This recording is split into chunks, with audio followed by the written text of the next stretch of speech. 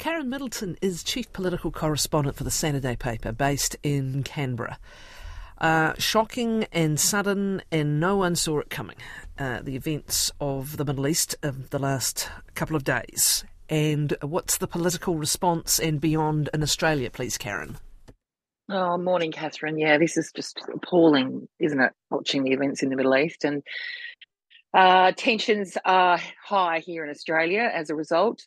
We have seen the government officials come out in support of Israel, and we saw a decision taken a couple of nights ago to light up public buildings in blue and white, in the blue and white colours of the Israeli flag in support, including the sales of the Opera House. This has been a thing that governments have done in recent years when major events, bad or good, occur, and they make a statement of that kind.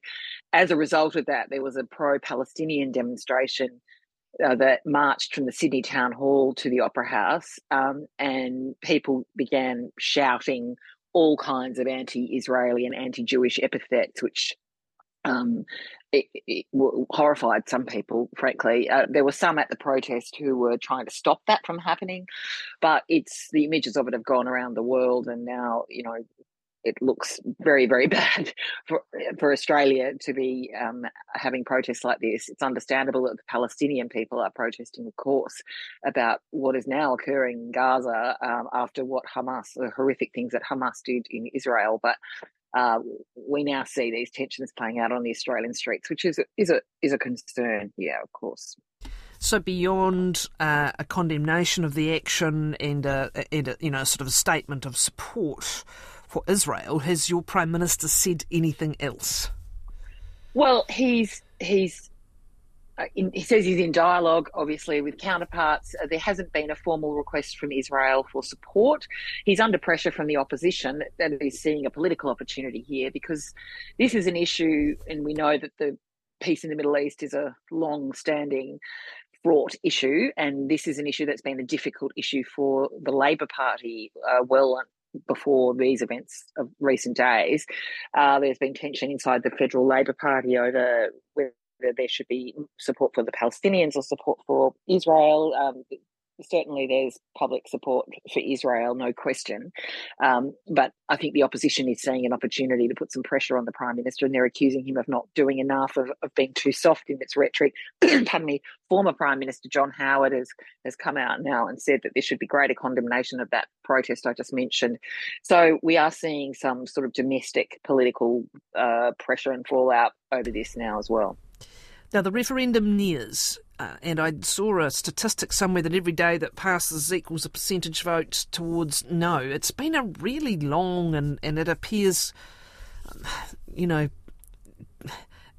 difficult debate, shall we say, with a lot of interference running.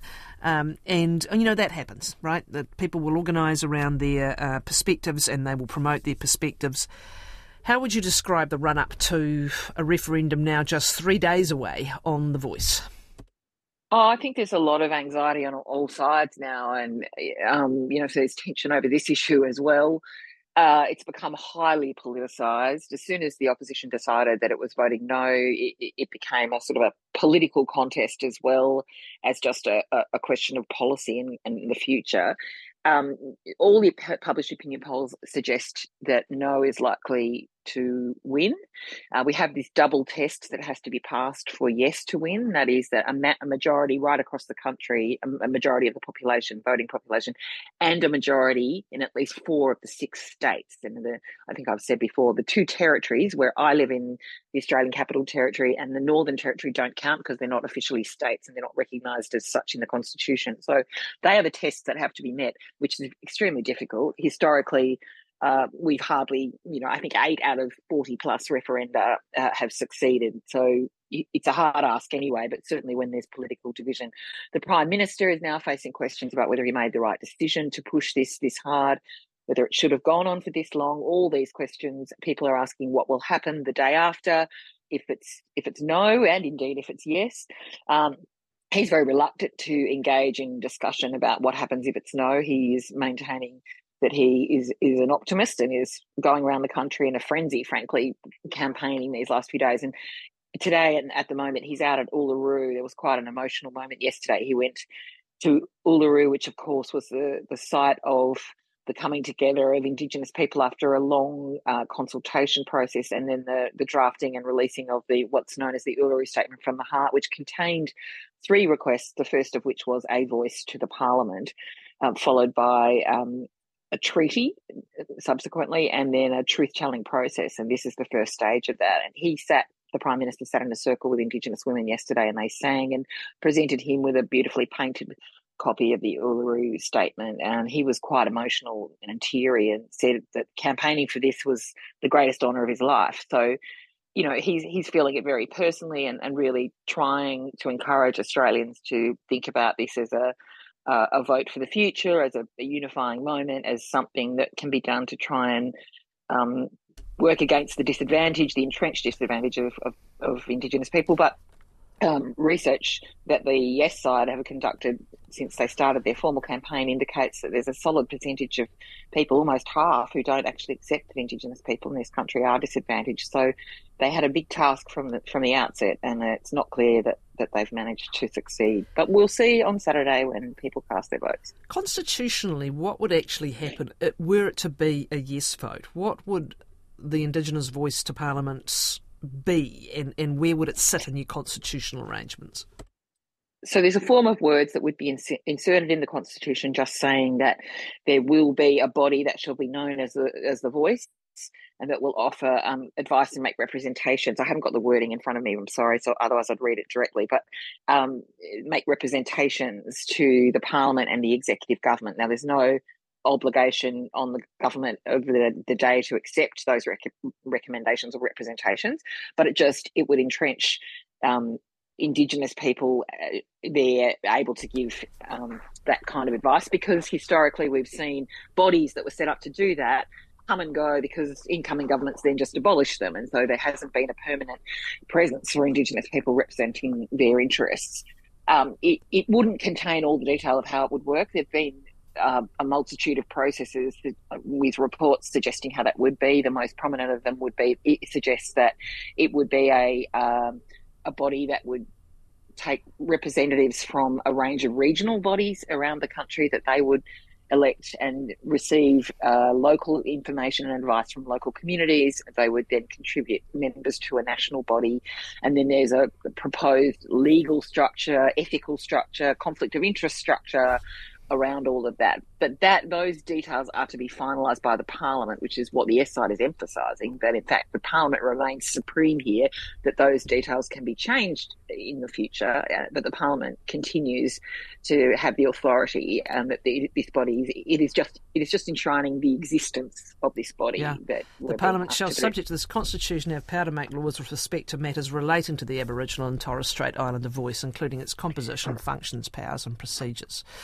Okay. Yeah, and that's been a point of discussion too. It's about issues that are directly affect Indigenous people, so not broader issues. Yes. Now, the President and the paper baron, that always sounds like the start of a great yarn. Yeah, indeed. Well, it is. It's sort of bizarre.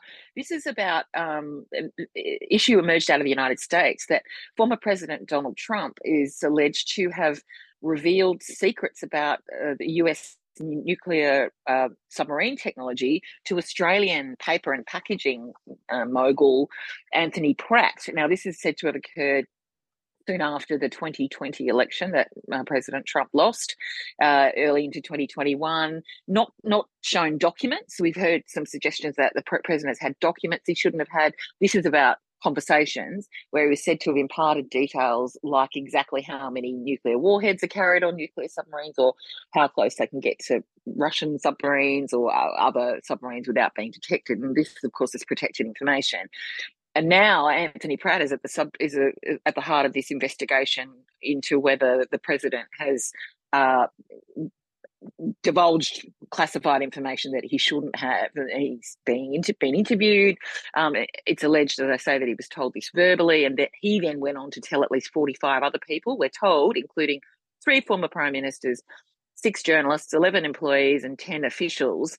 And We don't know what then became of the information, and there's no suggestion that he did this. He was knowingly sharing classified information. He'd been told something and he allegedly passed it on. But it's now put this Mr. Pratt right at the heart of these investigations, and we know that the former president, is subject to a range of legal proceedings in the United States on a range of issues, one of which is his handling of classified information. So he's a potential witness. Could he be subpoenaed? Can you do that across jurisdictions? Well, that's the interesting question. He's obviously agreed to be interviewed. I don't know under US law whether he could be subpoenaed, but I don't know whether the jurisdictional question comes into play, but you would think they would be fairly keen to hear from him directly should they need to any further. Well, we've got our moment of truth coming on Sunday morning, Karen, and Portugal nearly gave the Wallabies a little escape route back in, but not to be. The soul searching officially underway, yeah? It is, yeah. Well, we talked about this before. This is all about the Rugby World Cup. The Wallabies were sort of praying for the unimaginable to happen, that a Portugal victory, that Portugal could have a victory over Fiji, and that the Wallabies could somehow stay in the competition. And then, hey presto, it actually did happen. But because it was by a single point, Fiji picked up one extra point because they lost by less than 8 points. Now, this is beyond my level of understanding of all this. And it allowed them to be equal to Australia in the rankings. They referred back to the previous contest between the two.